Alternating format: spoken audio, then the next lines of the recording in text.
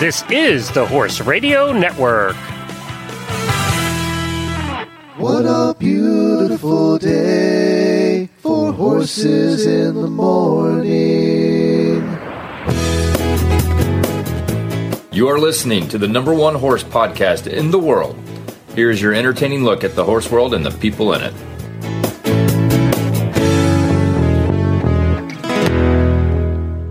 I am Coach Jen from Ocala, Florida. And I am Lisa Wysocki. Today I am in Nashville, Tennessee, and you are listening to Horses in the Morning on the Horse Radio Network for July 20th, 2022, episode 2977. This episode is brought to you by State Line Tack. Good morning, Horse World. Hey, you made it to Wednesday. Only 3 days left till a weekend full of horsey fun. Lucky for you, you have Jamie and Glenn to get you through on Horses in the Morning. Welcome back, Lisa Wysocki. Coach Jen and Lisa Wysocki. It's All Girls Day today. Yay! Yay! Coming up on today's show, Steve Krause is going to stop by for the Daily Dose Equine Horse Health segment, and he's going to talk about something called Retracted Soul. Sounds terrifying. And one of our regular guests here on Horses in the Morning, Jill Stanford, Cowgirl in the Kitchen, is going to share her recipe for barbecue sauce, because who doesn't want to have a barbecue in the middle of summer? Woohoo! Happy birthday, happy birthday, happy birthday to you. Auditor birthdays coming up this time. Jenna Lee, Leigh. I'm going to guess that's Lee. Summer Flynn, who has one of the most amazing names ever. Nicole Hatfield and Victoria Volinsky. Another great. Victoria Volinsky sounds like a heroine in a Marvel comic book. Yeah, either that or some evil person on a daily soap. You're right. Either or. Which are you, Victoria? Hop onto the HRN Auditors Facebook page and tell us which you are. Are you a Marvel heroine or a soap opera villainess? Or both. Or both. Ooh, I like it. This is the author speaking. You could have a character who is both. Exactly. And now it's your turn.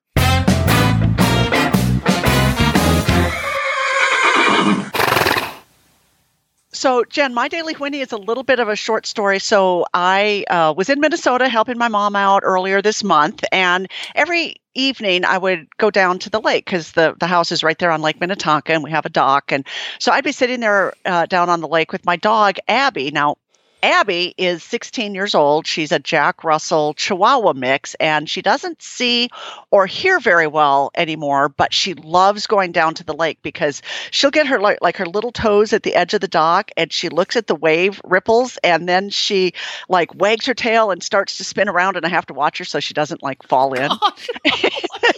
It's like the best thing ever. She just loves going down there. Anyway, so there are, boats out on the lake, and so this boat started coming by every day, Bob and Connie. So Bob and Connie are retired, and they live there on the lake, and they have this old wood-sided boat, and they just kind of cruise around really slowly. Well, they started coming every evening to talk to Abby, which Abby thought was like amazing. She could, I guess, see or hear that there was a boat there. But so then they started bringing her treats. And then one of the last days I was there, we were a little bit late coming down. And I thought, we missed Bob and Connie. But no, there they are about 50 feet out in front of the dock, waiting to come talk to my dog. So so this is the highlight of their day. So my Daily Whinny goes to Bob and Connie, who are so kind to an old, blind, and deaf dog, and they just totally made her day.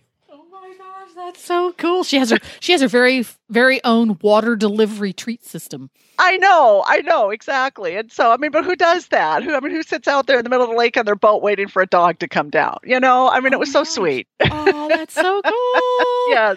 Oh, yes. wow. That's fun. Yeah. Well, I'm going to now do a bonus Daily Whinny. Oh.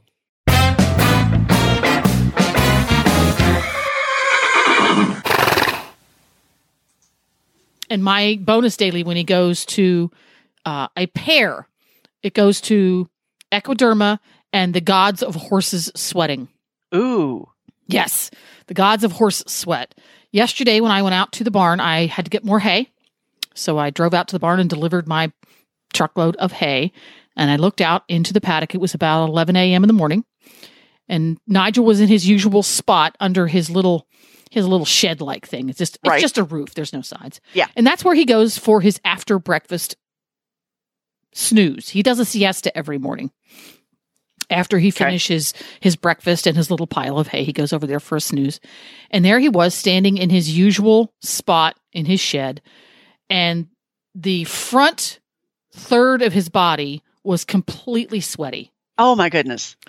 And I did a little happy dance on the inside because he's not been sweating appropriately for the past 2 years. Right. And in little dribs and drabs, he's been starting to sweat a little bit more since about mid-June when I started bathing him every few days with Equiderma skin lotion.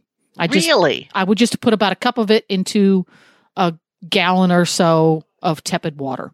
And I just rinses the front half of his body with it. And he's starting to sweat because of that. I don't know if it's because of that or despite of that, but previous to this, the non-sweating was getting ever so gradually worse. Because it typically does. Yeah, it does. And I noticed if I did this every few days, there would be a little bit of sweat on Nigel. But if I stopped doing it for a week, there would be less sweat. So I've been doing it. And I'm just putting it out there in the universe. Don't know if it's completely circumstantial. Well, so at Colby's Army, so kind of our mantra is the horse has a cut. Well, Equiderma. So the horse is not sweating. So Equiderma. So the horse has hair wrapped around his tail. Equiderma. It's just our go-to for everything. Well, I had a case of it sitting around, and I thought, well, I got nothing to lose. It's good for their skin. And horses who are anhydrotic, I don't know if that's the right word, they tend to get very dry, flaky skin. Because there's no moisture being produced and pushed out from the inside. So, well, at least it's going to help his skin not dry out and get sunburnt and crunchy and even worse. So I have nothing to lose. And by the way, this is not a paid-for advertisement for Equiderma. This is just something I've experienced. I think it's awesome. And there you go. So shout out to Equiderma and the gods of horse sweat. There we go. And that's what's going on there. So I always like to catch up whenever we have you on, Lisa, because we don't have you on all that often. You jump in when Jamie's out there creating crazy adventures. Oh, I know. Yeah. And she's having a blast. And she's having a blast. She's been posting pictures over on the Auditor page. Yeah. And there's always lots of interesting, fun things going on where you live. And you live at Colby's Army. So for folks who aren't familiar with Colby's Army, paint us a picture of the setting, Colby's Army. So we have 54 acres in Ashland City, Tennessee, which is 20 or so miles northwest of Nashville. And we're kind of in a little hollow, a little valley. We've got 1,200 feet of Blue Spring Creek, which is a year-round creek. We've got a little waterfall. We've got a mile of hiking trails. We have a therapeutic riding center. And then we have a food pantry and a distribution center for people who live in homelessness where we deliver supplies. And we have a really unique barn that was built in 1974 by Lee Greenwood, the country music star who, wrote and sang God Bless the USA. And so it's just this amazing, beautiful, beautiful property. And so there's always something going on at Colby's Army, always. And we got to visit Colby's Army when we did our road trip last year, the great HRN road trip that lasted 5 weeks. Yes, and you not only visited, you got to hang out and stay there for a couple of days. I got to stay there for a couple of days. We parked our little camper out there, and Colby's Army, the property, has a vibe. It does. It does have a vibe. There's something about it that when you pull in there and you turn your phone off, there's something zen about that place. I just thought to myself, envisioning the little waterfall you have back there, if this was an alternate universe, because we just watched Doctor Strange's alternate universe movie. If this was an alternate universe, Colby's Army, the place, would be one of those zen places that had lots and lots of tiny houses dotted around it, and people walking around in tie-dyed clothing.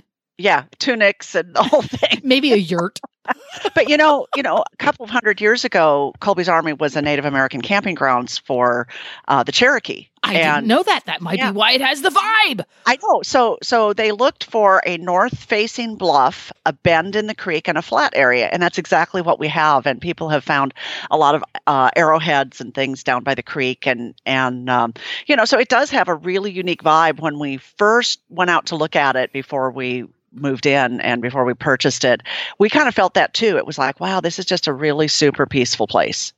And there is something about it. I don't know what it is, but it's really amazing. And it's still very wonderfully wild. You haven't domesticated it too much. No, if we're not actively using the land, we kind of use the National Park Service's method of land management, which is basically just to let it be. So, we've got the big cleared area for the pastures and the barn and the parking areas, but then we've got the hiking trails and, all of that. So, and we're hoping to do more of that. It's just, it's just time and funding.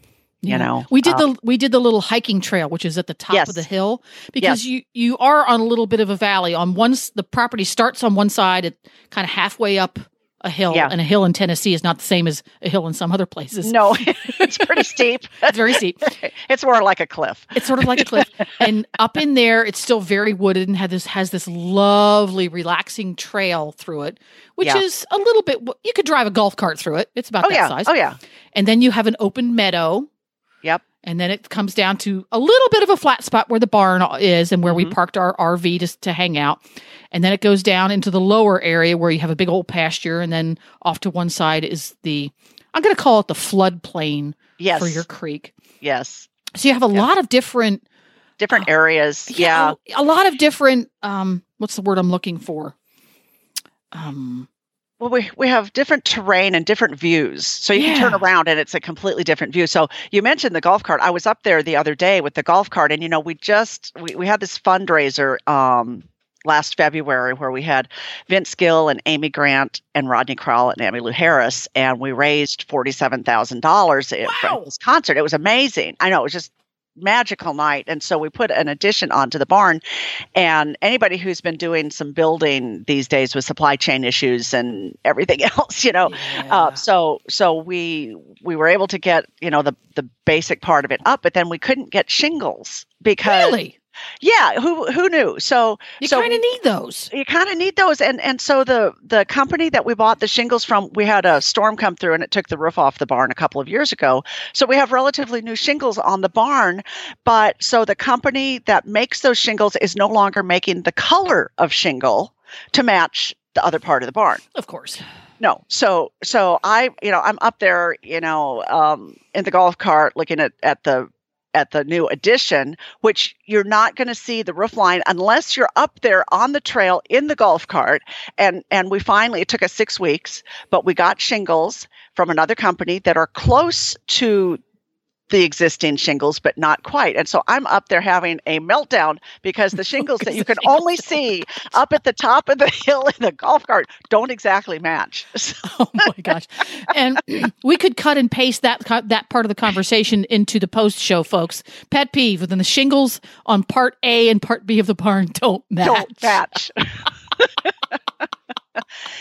And then the roofer said, well, because the existing shingles had been on the roof for about 2 years, that they're not going to match anyway because they weather a little bit. That's so even if we did get the matching shingles, they're not going to match. So I'm like, okay, I just have to that should soothe you a little bit, knowing that even if they were exactly the same, they're not quite going to match. But then I'm like, okay, we should have looked harder to find shingles that would match the weathered shingles. No, you shouldn't. No, you shouldn't, Lisa. You should not have looked that hard. See, this is why I have nothing else done. Oh my gosh, that's funny. But that's really awesome that you got the addition done. Oh yeah, the horses have luxury accommodation. Yeah. So we have a covered area where we can groom. The horses have more covered area, and we're not done yet because now that we got the shingles on, then we can get the electric in because otherwise the rain was when we had rain, which we haven't had, now for months. But when it used to rain, the rain would come down through the the things. And the good news is today at 2:00 we're getting gutters put on, so that'll be exciting. Ooh, there you go. Yeah. Water management. It's a big deal because in your part of Tennessee, it's feast or famine when it comes to hydration. Is. Yeah. Right now we're in famine, but it'll happen. And I keep thinking, like Jamie and other people in Oklahoma, I mean, they have a lot worse than we do. Yeah. It's been hotter and drier there, I think, than we have. So yeah, we finally made it back into rainy season. We had rather here in Ocala, Florida, we had rather a dry spring by Ocala standards. So it was lovely as far as weather from a human's point of view, because you could be outdoors doing things. It wasn't too awfully hot. You weren't getting rained on every afternoon. So that part was lovely. Made for great bicycle riding and riding horses and hiking and things like that. But we didn't get much grass because it was so dry. Yeah, because it doesn't. The grass here thrives on regular torrential downpours because that's our typical weather pattern. So now that we're back into typical weather pattern, not so much for fun for riding, driving, hiking, things like that, because it's just sweltering and rain like crazy. It's very tropical. But on the flip side, the grass is growing like gangbusters. So Nigel and Scooter are both doing their happy dance because their paddocks have little niblets of grass to chew on all afternoons. They're fun. Score for the ponies. Yes. Nigel looks awesome. There's no ribs showing. He's a thoroughbred, so that's typical for him. So he's a happy camper. He's rather roly-poly. And Scooter is starting to look like a tick. Oh, my goodness. Yeah. Well, he has that tendency anyway. Well, being a little pony, he's 12 hands high. He's very prone to the rotund body type. Yeah. Yes. But you think of a Hackney pony as something that's narrower and a little bit more streamlined. Well, he is very narrow. If you I cannot put my fist between his front legs on his chest. And then when he gets fat, he does look like a tick. Looks like he swallowed a field of watermelons. He does, and he's very roly-poly. So we're trying to switch him over from orchard hay to Timothy hay, which is a little bit lower in everything. Mm-hmm. And I've gotten a text back from Tracy at the barn saying that he is not happy about that. So sad. So sad. So sad. First world pony problem right there. Yes. I'm not getting the flavor of hay I want. So that would be a good post show. Just let's get inside our horses' heads. Yeah, pet peeves for ponies. Yeah. You're not giving the flavor of hay I want. Oh, that's awesome. Well, I'd like to stop at this point in our show and say thank you to State Line Tack, who is our title sponsor on Wednesdays. And we couldn't do the show without them. We have to have our title sponsors because they keep the things going here at Horses in the Morning. So we're going to head on over to the homepage at State Line Tack and see what's going on over there. That's the easiest way to talk about State Line Tack. Just go to the homepage and see what the heck's going on. And let's see, what's the heck's going on? They've got the best and hottest deals for the summer at State Line Tack. Let's click on that link and see what happens. Summer warehouse clearance sales event. Love that. That looks interesting. Yes. Filter by, let's see here. Price. What's going to be the cheapest thing? $0 to $25. Look at that. We've had 264 deals. You can get a halter, a nylon breakaway halter for $7. And look at this basic all-purpose saddle pad for $9.99. Less than $10. It's like it's free. And that looks like a really nice pad too. Well, you see, here's the thing. You have to have 12 of them, especially in the summer. Yeah. Well, yes, because they're always wet. Because they're always wet. Every time you use it, the horse sweats like gangbusters, and the horse is filthy underneath of that saddle pad, so it's gross. Yes. Yes. Exactly. Exactly. They've got some good prices on some fly masks in there. They do. I was just looking at that one that it's got the nose piece on it over there on the right. That looks really cool. Yeah. $14.44. Yeah. Wide variety of rope halters. I love my rope halter. I just have the El Cheapo one. Yeah. Because they die of dry rot because it hangs on the fence next to his field. So I get the El Cheapo one. Nigel does so much better with a rope halter versus a halter with a flat noseband because he's a little bit of a man pig. Oh, got it. Yeah. And this time of year, he spends a lot of his time vacationing. Can't work him hard in the heat. Yes. So we do a lot of groundwork. And he's a little bit obnoxious. He doesn't get to play with his friends. He doesn't get to work hard. So that comes out a little bit this time of year. So I love having one of those around. So I buy a half a dozen or so of the cheap ones at a time. Yeah. And then when they just get dry rotted and they get that crinkly, rotten rope feel, just chuck them. Just chuck them. Yeah, because you don't have a lot invested. Don't have a lot invested in there. So Yeah. head on over to State Line Tack and check out the wide variety of both nylon breakaway, common thing, and they also have a whole bunch of El Cheapo rope ones available. Yeah, so they do. StatelineTack.com. Go there. And now it's time for our first guest, Jill Stanford. Jill Charlotte Stanford, to be exact, author of Cowgirl in the Kitchen and many other cookbooks and more. Good morning. Good morning, Jill. How are you? I'm fine. How are you this morning? I'm doing just fabulous. I'm here with my co-host for the day, Lisa Wysocki. Hi, Jill. Hi, Lisa. How are you? I'm good. So are we all under a heat dome? Oh, we are. Yes. Oh, darn. I've never seen anything like this. Yeah. Jill, where are you? I'm in Sisters, Oregon, and it's 100 degrees here already. I used to. Oh, that's crazy. I used to train in Western Washington State, and I would go through Sisters often on my way to horse shows. So I know exactly where you are. Yeah. Right. Exactly. Me too. I used to haul down to, I lived in Western Oregon first, and I used to haul down to Sun River to train my young horses in the woods. Yeah. And over the bridges, over the river, into the river, stuff like that. Oh, my goodness. I don't know why I'm not dead, but I used to haul through Sisters too when it was just a little one street place. Not anymore. Really? It's a huge tourist attraction. We've got everything here now. It's really very fancy. Wow. It was the one lane. It was like back in the late 70s, early 80s when I was there. Me too. We must have been hauling at the same time. You drove past each other. We did. That's funny. I didn't even know it. Well, as usual, Jill is here to tell us about some amazing recipe. And we're going to start out with what is the backstory? Because all of your recipes have amazing backstories. That's right. They do. And you want to know about the whiskey and pineapple barbecue sauce, don't you? Oh, yeah. I went to Hawaii about 10 years ago, and we stayed at a beautiful Marriott on the island of Oahu. It was absolutely gorgeous. And they had a barbecue for the guests at night with hula dancing and, the whole thing. It was a very touristy thing, but I loved every minute of it because it wasn't Central Oregon. It was Hawaii. Right. I'd do anything, even eat the pig. So they had this barbecue sauce that the minute I tasted the chicken wing, I thought, this is the best barbecue sauce I have ever had in my entire life. This is absolutely wonderful.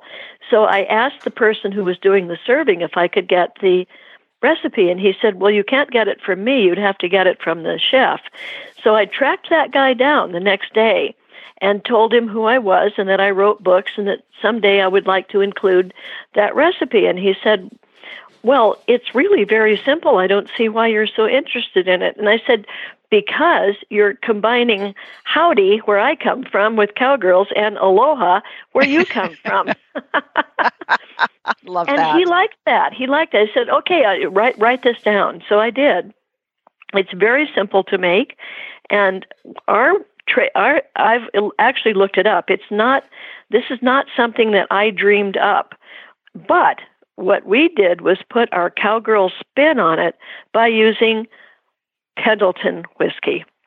So I was going to ask about that. Why the Pendleton whiskey? I like Pendleton very much, not just because I live in the state where it's made, but because it's a very smooth, almost sweet, and that there are probably bourbon and whiskey aficionados up there that are thinking, oh, what did she just say, sweet? But what I mean is there is a smoothness to it, almost a sweetness to it. It's my favorite beverage over rocks. Absolutely. It's wonderful stuff. And so we used it. We started out using, 10 years ago, we started out using, any kind of whiskey or bourbon. And it was sharp. It was good. But then all of a sudden I thought, let's do Pendleton. It made all the difference as far as I'm concerned. Well, because it's very smooth. Yeah, one reason I liked this recipe is because it seemed really simple. And you mentioned that I really don't cook. And I looked at this, I thought, I could do this. It's like just one pot. That's right. One pot, and I could stand there in front of the pot and watch it so I didn't burn the house down. And so it looked really easy. And I know that you have ketchup in there too, but does it make a difference what kind of ketchup that you're using, what brand? Do you have a preference? We tried everything, and we found that Hunt's regular ketchup really worked the best. Huh. Just a regular off the shelf. We tried organic. They were very good, but it's also very expensive. Yeah. And everybody's watching their pennies these days. Sure. Oh, yes. And I figure if you boil it, it makes it organic, don't you think? Well, maybe. Oh my God! I know. Maybe. God, there are people going to make it track organic me down for saying that. Yeah. And what else I liked about this is you can put it in your refrigerator and it'll keep for, you said, like up to a week. So you don't have to use it all right away. You can enjoy it like for a long period of time. That's right. And it's awfully good. And this is sure the season for it. Although I don't know when it's 110 degrees if you really want to fire up the barbecue. Yeah, when probably not today. Down a little bit might be better. Mm-hmm. So what all can you use this on? I mean, obviously certain, steaks and things, but can you use this on like grilled veggies, or what would you suggest? Yes, we did that. I didn't put that in the book, but anything you're going to grill is going to be better with this barbecue sauce. The pineapple makes all the difference. And I think that having the crushed pineapple in it makes it terribly good on, for instance, corn on the cob. Oh, wow. Doing that.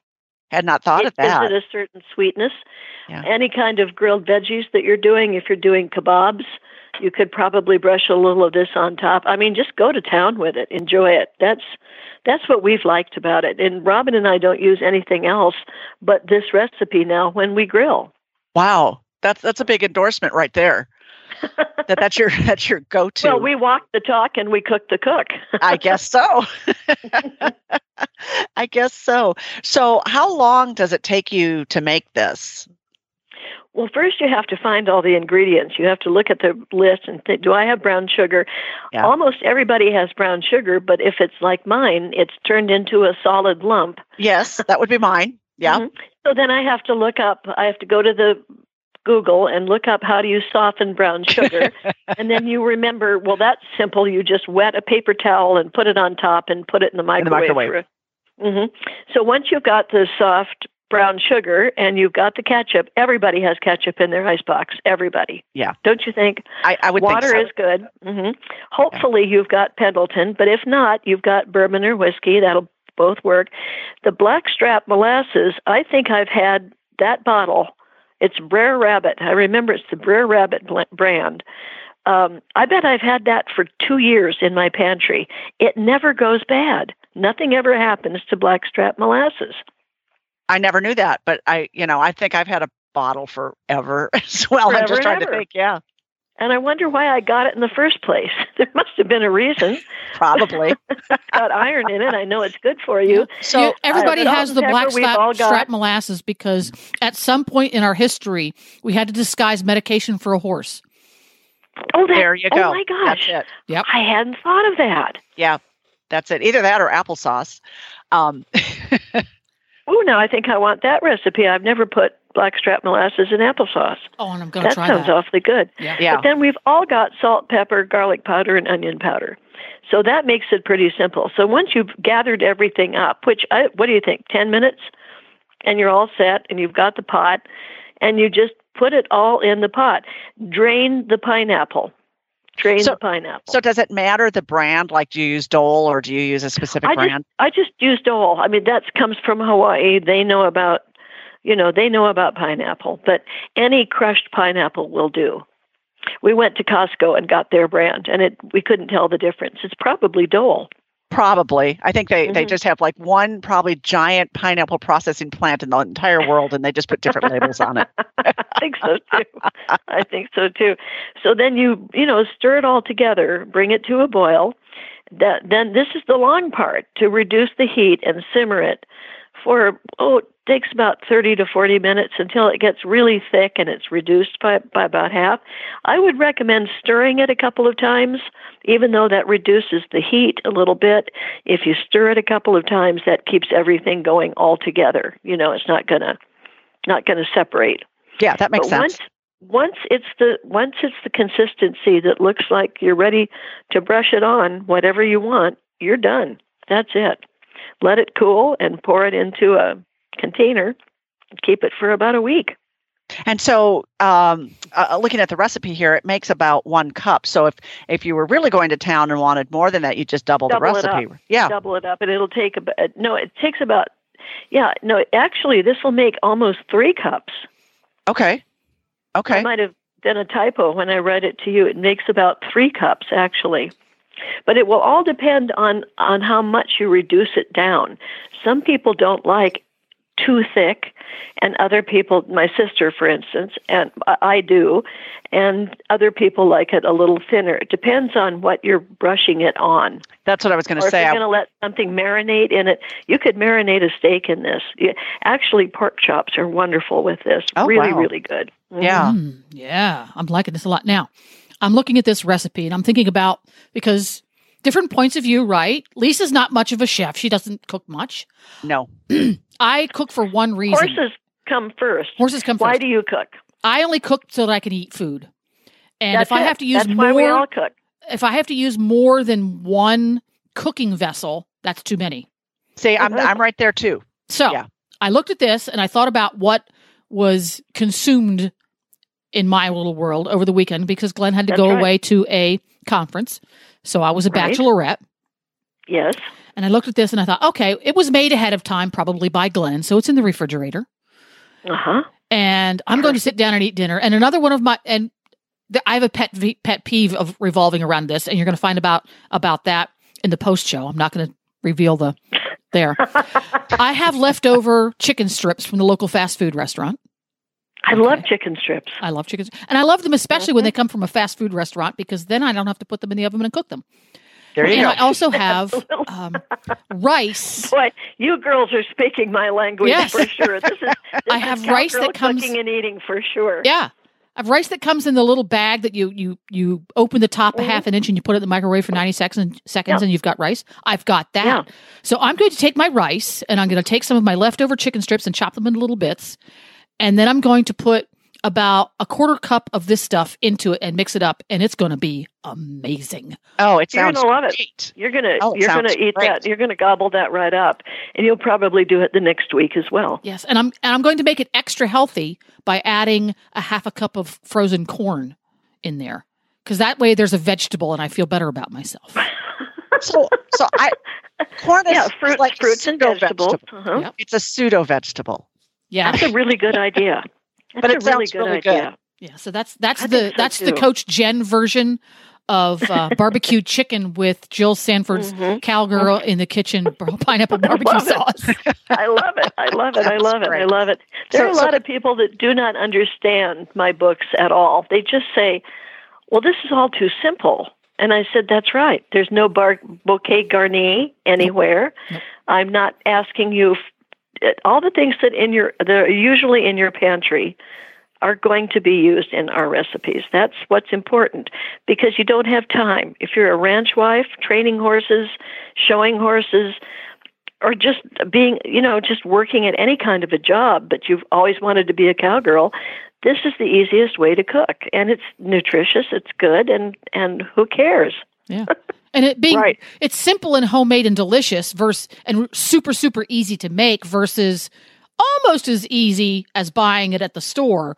But because it's been freshly made, it's not going to have the preservatives and stuff that something at the store is going to be. That's absolutely right. It's a really great idea. If somebody tastes it, if you actually invite a guest, horrors, you're having a guest, do you have enough napkins, things like that. But if they say, this is really good, you say, this came out of Cowgirls Cook in the Great Outdoors. And do you have that book? Or, the Cowgirls Cook, or, any of the cookbooks, the Cowgirls Cookbook.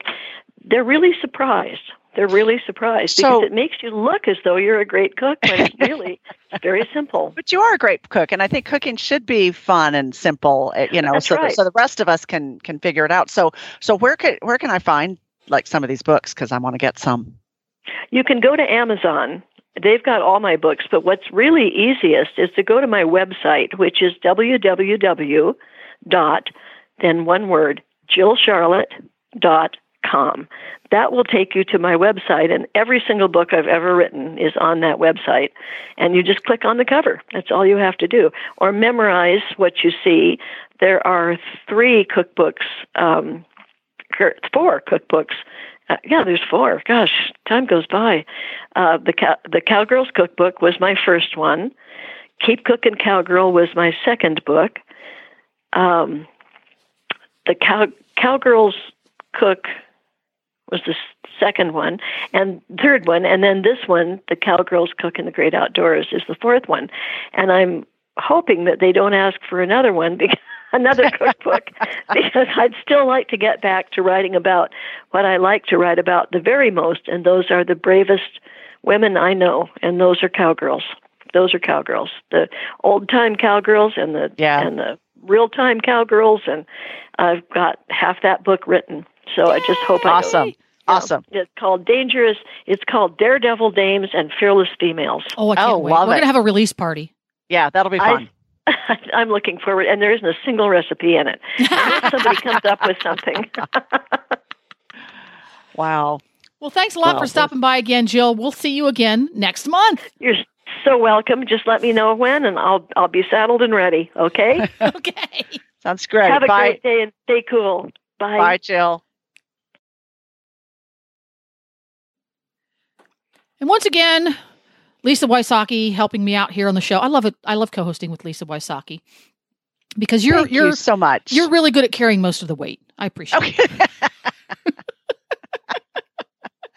But you've got all the other stuff you got to do. You've got all the time codes and all of that. I do feel more comfortable with buttons and knobs. I do. Yeah. Definitely. Well, being an author, any book topic or writing topic is always something we like to go to you with. And Glenn asked you the other day when we booked you to help out today if you had read any cool, interesting books. So have you?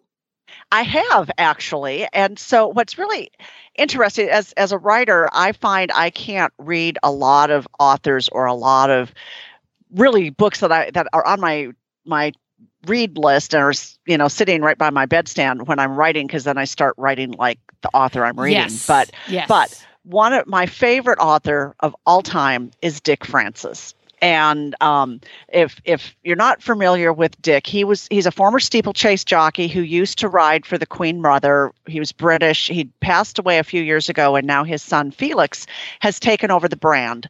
And Dick actually wrote a whole series of books with his wife Mary, and he started writing in the early 1960s, and back then it wasn't considered cool for a woman to be writing mystery books. So Mary's name was never on any of the books, which I think is really I didn't know sad. that. Yeah, it's really interesting. So anyway, I just finished reading one of his books. It's called Straight, and I chose it because in the auditor room and on some of the other Facebook pages I'm on, there's been kind of a resurgence of people looking for books they read a long time ago, or some of the Marguerite Henry books, or some of the old children's books, and it seems like people are kind of wanting to get back to something that's a little bit simpler. Mm-hmm. And Straight is one of my favorite Dick Francis books because it's about a steeplechase jockey who had an accident and he shattered an ankle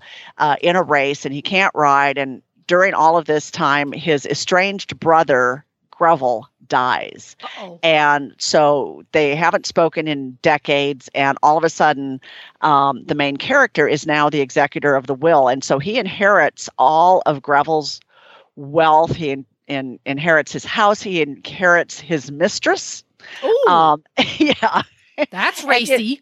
Exactly, in the 1960s version, and he inherits his brother's business. So and then he kind of figures out, well, Greville really wasn't who he thought he was. He had a lot of secrets, and his death maybe wasn't an accident. And so, it's a typical mystery type thing, and it's got the horse flavor because it's, the main character is a steeplechase jockey who's trying desperately to heal his shattered ankle so he can get back and race but it's very fast paced. There's a lot going on, and I just love the way Dick Francis writes. It's a very clean way of writing. There's nothing extra, but it doesn't seem really short and choppy either. So if anybody has not read Straight by Dick Francis or any of Dick Francis' books, they're highly, highly recommended.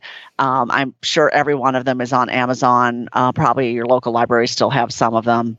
They're just amazing books. I thought I had read all of Dick Francis's books, but I don't recall this one. So I'm going over there right now, and it's available on Kindle because I read books on my phone nowadays. Yep, it is. And it's also available, not available on audiobook, but it's on hardcover, paperback, mass and market Kindle. Paperback. You can even buy them used because, they sell zillions of them. So you can you can just get them anywhere and anytime. And I agree with you. Dick Francis novels are fun. They're fast paced. They've got just enough horse in them to make them fun for horsey people, but not so much that the non-horse folks won't like them. And one of the things I really, really appreciate the horse things, I'm going to say things for like, because I don't have a good vocabulary. The horse things are in it are real, and accurate. Yes, they've not been fluffed or anthropomorphized for the mass audience. No. It's real and it's accurate. And what I also like is because he wrote, the majority of his books from, early 1960s until the later 1980s, you're kind of getting a period of time that we don't have anymore. And it's very fascinating to me to go back and read this mystery during a time when the character doesn't have a cell phone and computers are new. And, so I think it's really interesting to me to read about that time frame and the car doesn't talk to you and he has to go check his answering machine, so I think it's interesting to read about that kind of time frame and realize it wasn't all that long ago. Well, now that you say that, there's the genre of the historical novel. Yeah. Because they were written long enough ago, they're not historical novels, but they're going to be in another generation. Oh, absolutely. How interesting. I never thought about that. Yeah. And it's like, okay, for those of us who are a little older, we might remember some of the 60s and the 70s, but maybe not from an adult perspective. And I think it's really interesting to see how people lived. And then there's always, the British fascination because most of his books are set in Britain, but some are set in the Bahamas and some here in the United States. But, everything to do with horses in Britain to me is just cool. It's just fascinating. Can't disagree. Yeah, it's just cool. And so just to spend, an afternoon or a couple hours reading about it and just enjoying it to me is just, I'd rather do that than just about anything. It's time for the Horses in the Morning Horse Health Report, when our intrepid hosts, together with an unlucky member of the equine veterinary trade, attempt to inform, enlighten, or terrify horse owners everywhere into funding a Kickstarter campaign to mass-produce Kevlar-coated, bubble-wrap-lined equine products. Woohoo! And today's horse health segment is brought to you once again by Daily Dose Equine Feeds. Daily Dose Equine has 8 different handcrafted formulas for all horses of all ages and work levels. Go to dailydoseequine.com and find the formula that's perfect for your pony or horse. And I'm happy to welcome Steve Krause to the show. He does regular updates here on the Horses in the Morning Show, Daily Dose Equine Health segment. And today, we're going to chat a little bit about something called a retracted sole. I have no idea what it is, and Steve's going to explain that to us. But the first thing we're going to do, Steve is up in New York State, if I remember right. Is that right, Steve? Correct. It's Central New York. Central New York. And we're in July, dog days of summer. And you're the instructor at the university, Cornell University College of Veterinary Medicine farrier program. That's a mouthful. Do you guys work out of doors, or do you have an indoor air-conditioned facility to work with for the classes? Well, no, we have a heat-conditioned area. Oh! It's very nice during the winter, but because we don't have any air conditioning in this building, it's a great weight loss program. Let's put it that way. Oh man, do you guys just have those giant fans everywhere? We have big fans. That's all we have. But the building does heat up, in this type of sun. And we do some work outside at some of the external Cornell facilities where we have research horses and the polo horses and so on. So we do get out just to do them, but we're in the shop all day, and it gets pretty hot in there during the summer, but it's beautiful during the winter. There you go. Now, I know the summertime class is all filled up, but you guys do several classes each year at Cornell. Can anybody sign up for them, or do you have to be a veterinary student? No, the farrier school courses are 16-week programs a year, and they are intended to produce more professional farriers. However, in this fall's course, we actually have 2 veterinarians who want to be more skilled in doing podiatry work and so on. Veterinarians from outside of our students, but we also offer clinical rotations for the senior veterinary students, and that's quite popular with them also. So we do a variety of different types of students here, but the main 16 weeks, intends for people to shoe horses for a living, or veterinarians who want to get, able to be everything in one package to take care of foot problems. Well, that is interesting. In the veterinary community, you are seeing more vets come out of school intending to specialize with that sort of thing, where, for example, a veterinarian who, yes, they're a veterinarian, but they want to focus specifically on issues that associate with the hoof. So what's the best way for somebody who's curious about the courses available through Cornell University to find out about them and or sign up? Well, the best thing to do is go on the website of Cornell University Veterinary College and search farrier program. We also have a Facebook page, Cornell Farrier Program. You can send me a message to contact me directly. So there's all kinds of ways to contact us and see about us, and even arrange a visit if you want to see what this place does. There you go. So now that we've got that taken care of, because I thought sure folks who don't listen to the show regularly or are new to the show might not be familiar with what Steve does, and now you are. Now we're going to move on to the topic of the day, retracted sole. What the heck is that? Okay, so if you just look at the word retracted, it means to pull back. So retracted soles, what we usually see, and too bad we don't have a visual, but it's like the sole is pulled up against the coffin bone.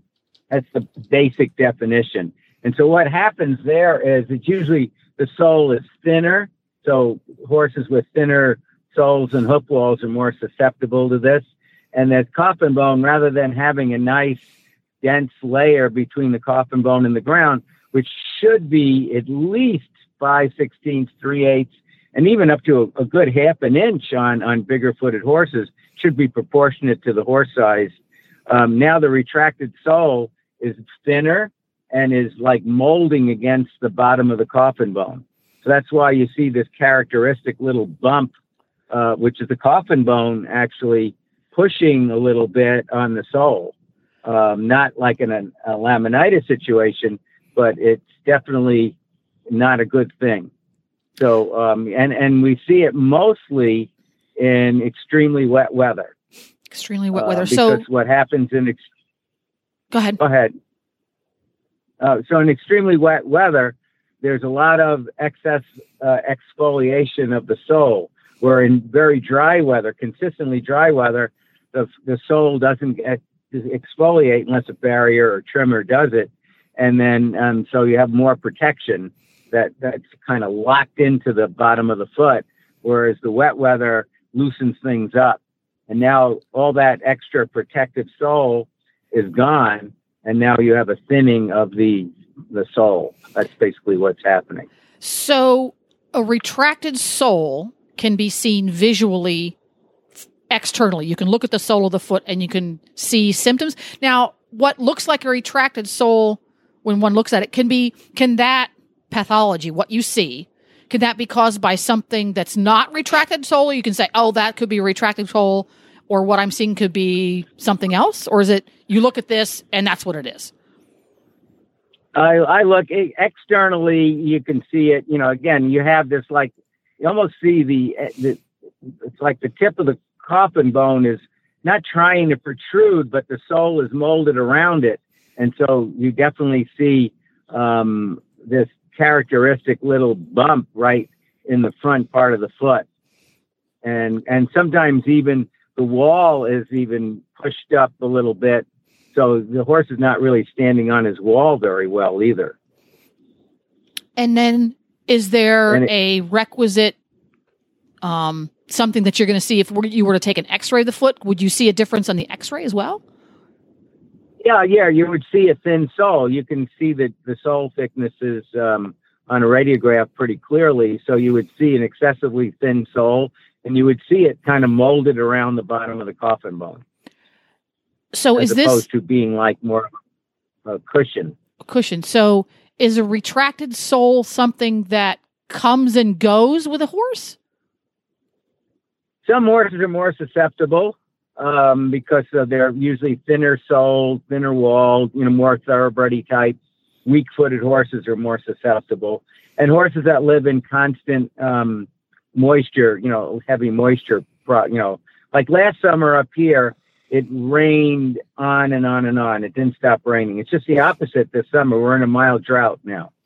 So last summer, we not only saw more retracted soles, but we saw the problems associated with them that are like coffin bone damage, fragments, penetrations,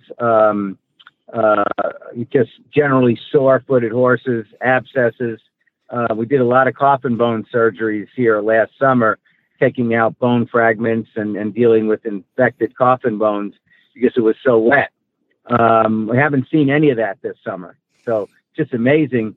And so the weather really dictates a lot of this stuff, especially when it's like extremes like we're having now.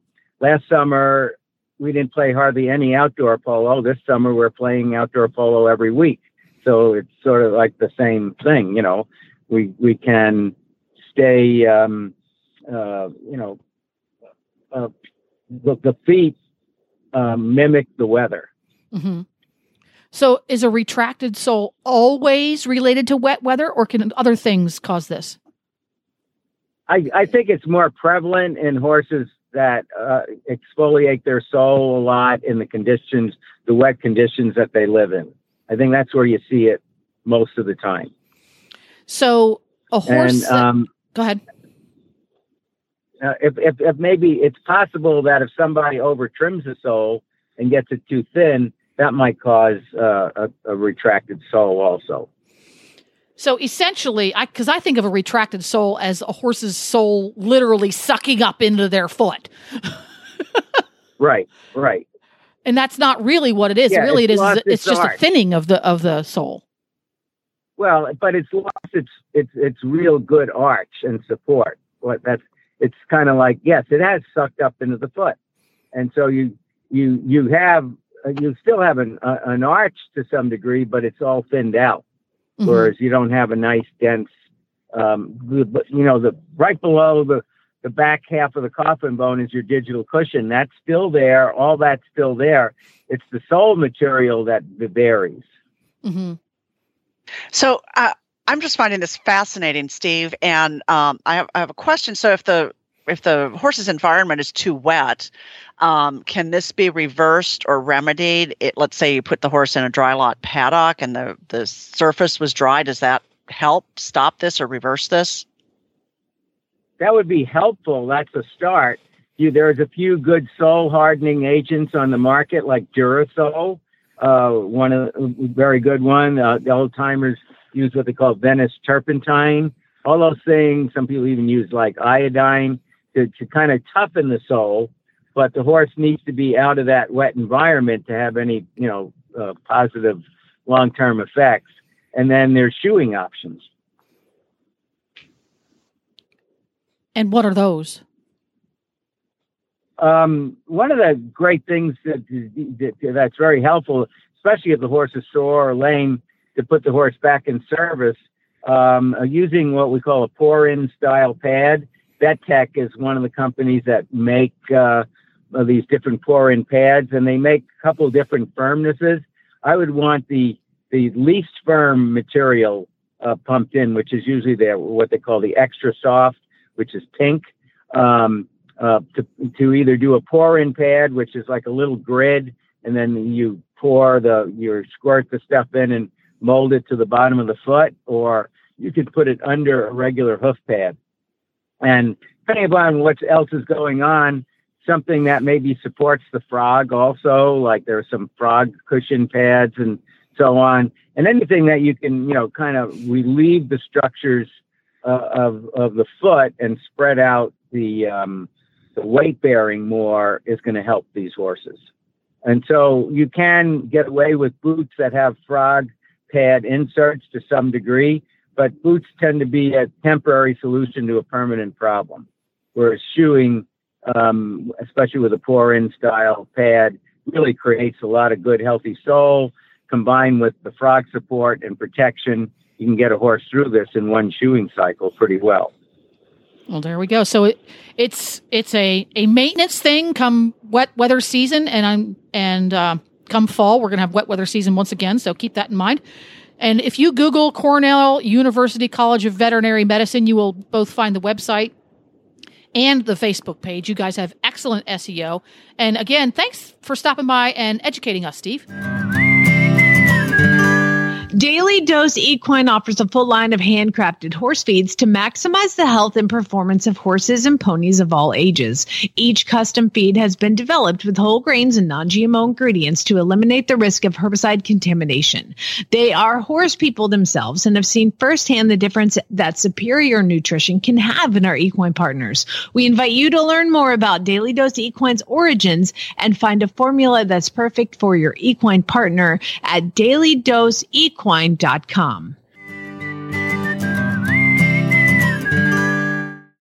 So much fun today, Girls' Day Out. And thank you for carrying the load for me and helping my sweaty palms stay under control. Happy to help anytime. Anytime. And for folks who want to get your books, because you do fiction and nonfiction, have you come and speak at a conference, find out more about Colby's Army, et cetera, where can they do all of those things? Oh, so books are all available on Amazon.com. Just type in my name, Lisa Wysocki, and Wysocki ends in a Y instead of an I. And or they can go to my website at lisawysocki.com. And you mentioned the conferences, and I am starting to get booked a little bit later in 22 and 23. So I'm hoping that some of the COVID stuff is over, and some of that'll people start going back to doing things again. Cool. Well, yeah. It's a wrap up for today, eh? Yeah. So if you want to find the links to today's guests and the show notes, you can find them at horsesinthemorning.com. And you can follow Horses in the Morning on Facebook. Just search for Horses in the Morning. And you can follow the HRN brand on Twitter at Horse Radio. And you can have, And you can have all the shows with you wherever you go. We have our very own app. That's right. Go to your app store and search Horse Radio Network. It works for iPhone and Android. And thank you very much to today's sponsors, Daily Dose Equine Horse Feeds, available nationwide through Chewy. Or if you're on the Eastern Seaboard, you can get it direct from Daily Dose Equine. And our title sponsor, State Line Tack. And auditors, stay tuned for the post show.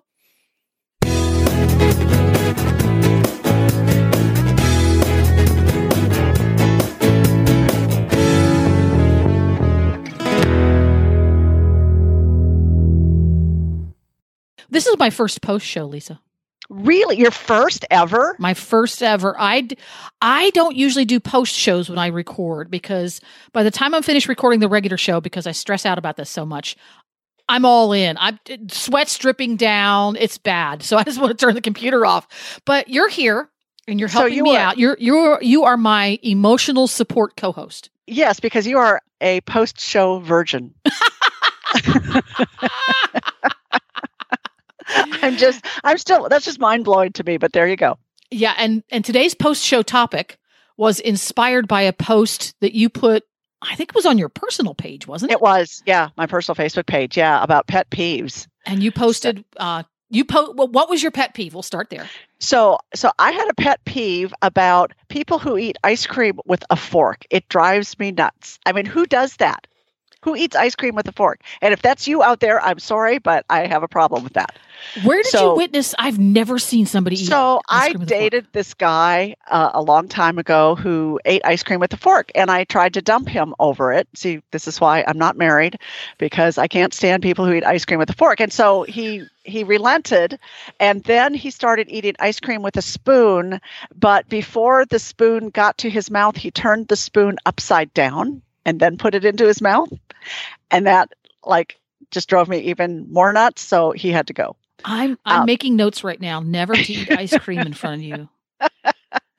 The ice cream comment got a lot of response, though. It did. I had 80 people comment about their own pet peeves and different things that bothered the crap out of them, What I found interesting is so many people have pet peeves about ice cream. Yes, exactly. And I don't know why that is. Maybe because ice cream is special. Yeah. I love one of the comments was one of their pet peeve was not having ice cream to eat. Yes. That would be a huge pet peeve. Yes. Everybody needs ice cream.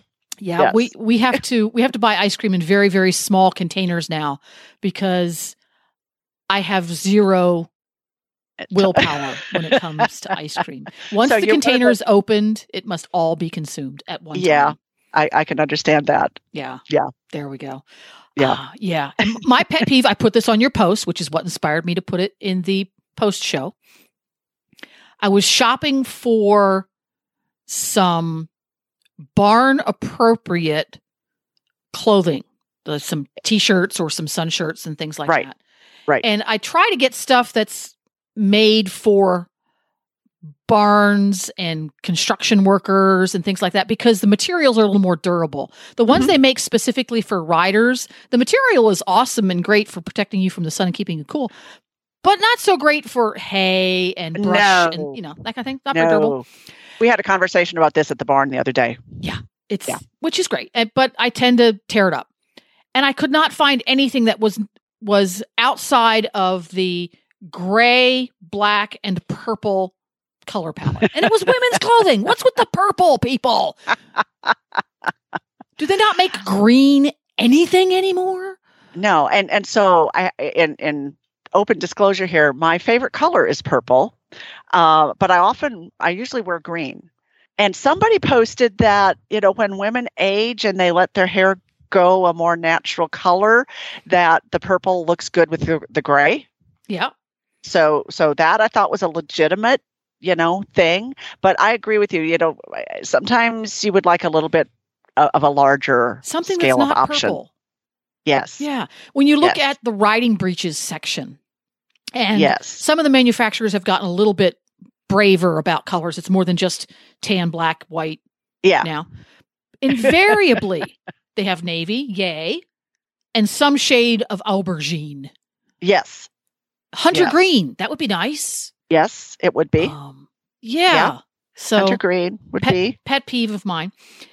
And we wouldn't be horse people if we didn't have horse person pet peeves. Oh, so goodness, you start. no.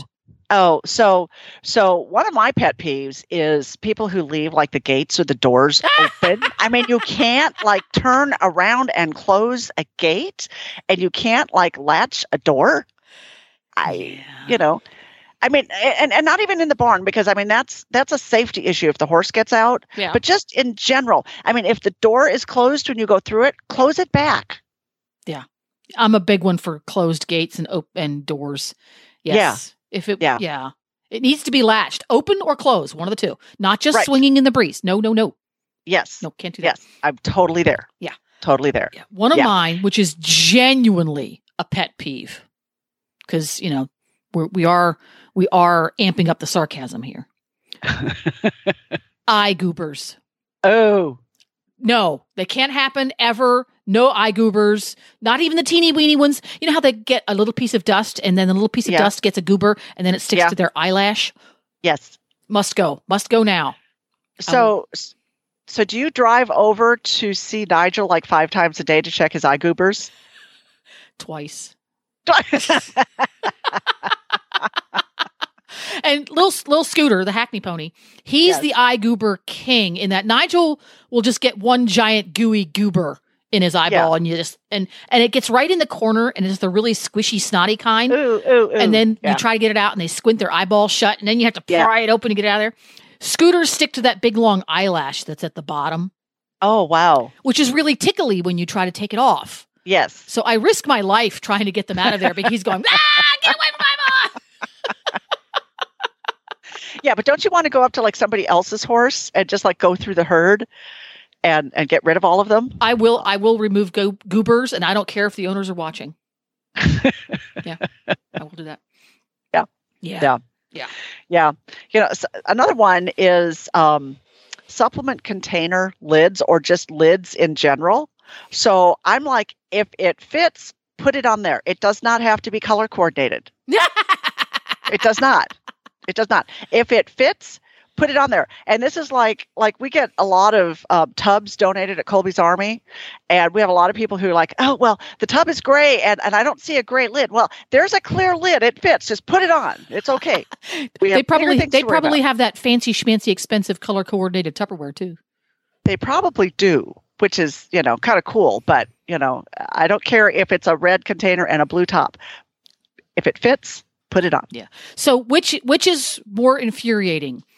The lid that you have to hit with a sledgehammer to get open and closed, or the lid that you screw open and closed that is constantly getting threaded wrong? Which is worse? Oh, no. The one you have to use the sledgehammer for. So that drives me nuts. And so you're breaking fingernails and you're breaking your fingers and you're trying to pry the thing up. And then when you finally get the lid that's open, it comes off in a big jerk and then the contents spill all over the feed room. Yep.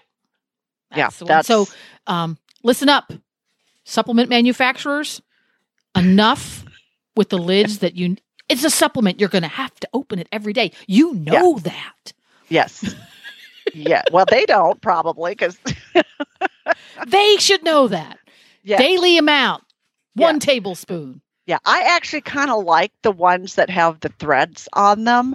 If they're big threads, big deep threads. Yeah. Because those will work and those help keep out the mice and the cats and all of that. But those little tiny threads that you can never get going, you know what I do? I just put the lid on it and I slam it down with the heel of my hand and there you go. When in doubt, hit it. Exactly. Take a hammer to it. Oh my God. Oh my gosh, that's really funny. Okay, final horsey pet peeve. How people put away halters. Whether the halter has to get hung up, and don't hang it up by the nose piece. Don't hang it up by the cheek piece. Yes. No. Just hang it up. Don't hang it up upside down. And bridles. I go into the tack room and I see bridles hung up by the bits. And I'm like, okay. I can forgive a bridle done wrong. It doesn't make me twitch. But when I see halters that are just kind of heaped in pell-mell, it makes me twitchy. I don't know that. And I had to relearn this because I grew up in a universe that did not have rope halters. All halters had the little rings on the sides, on the cheek pieces there. And that's how you hung it up on its little hook. Uh-huh. Well, nowadays, lots of people have all kinds of different halters that don't have those little rings. So you have to figure out how to hang it up without those little rings. And the only acceptable way to do it is to reconnect the crown strap and hang it up by the crown like you would a bridle. I can't do it any other way. I've tried lots and it just doesn't work. No, it has to be that way. Yeah. Or here's my other thing is the little buckle on the nylon or the leather halters that go under the cheek. Yeah. You know, when those are buckled to the nose piece. That drives me nuts. Like, no, that doesn't go there. No, it doesn't go there. It doesn't go there. Go there. Doesn't go there at all. Yeah. And I don't mind if somebody makes a mistake, you know, and then we correct it and then everybody's learned something and it's all good. But when I see them hung up that way, I'm like, oh, no. Please. You'll be late for an appointment to fix that, won't you? I will. Yeah. Yes. Yes. The next time I'm late for something, and the person I'm supposed to meet with says, "Why were you late?" I'm going to have to admit it's because the halters were hung up wrong and I had to fix it. Yes. Own your faults. Yes. Own up to it, correct it. Never, ever let it happen again. There we go. Ever. So much fun. Well, there you go, everybody. We'll see y'all tomorrow. Okay. Sounds good. And cut.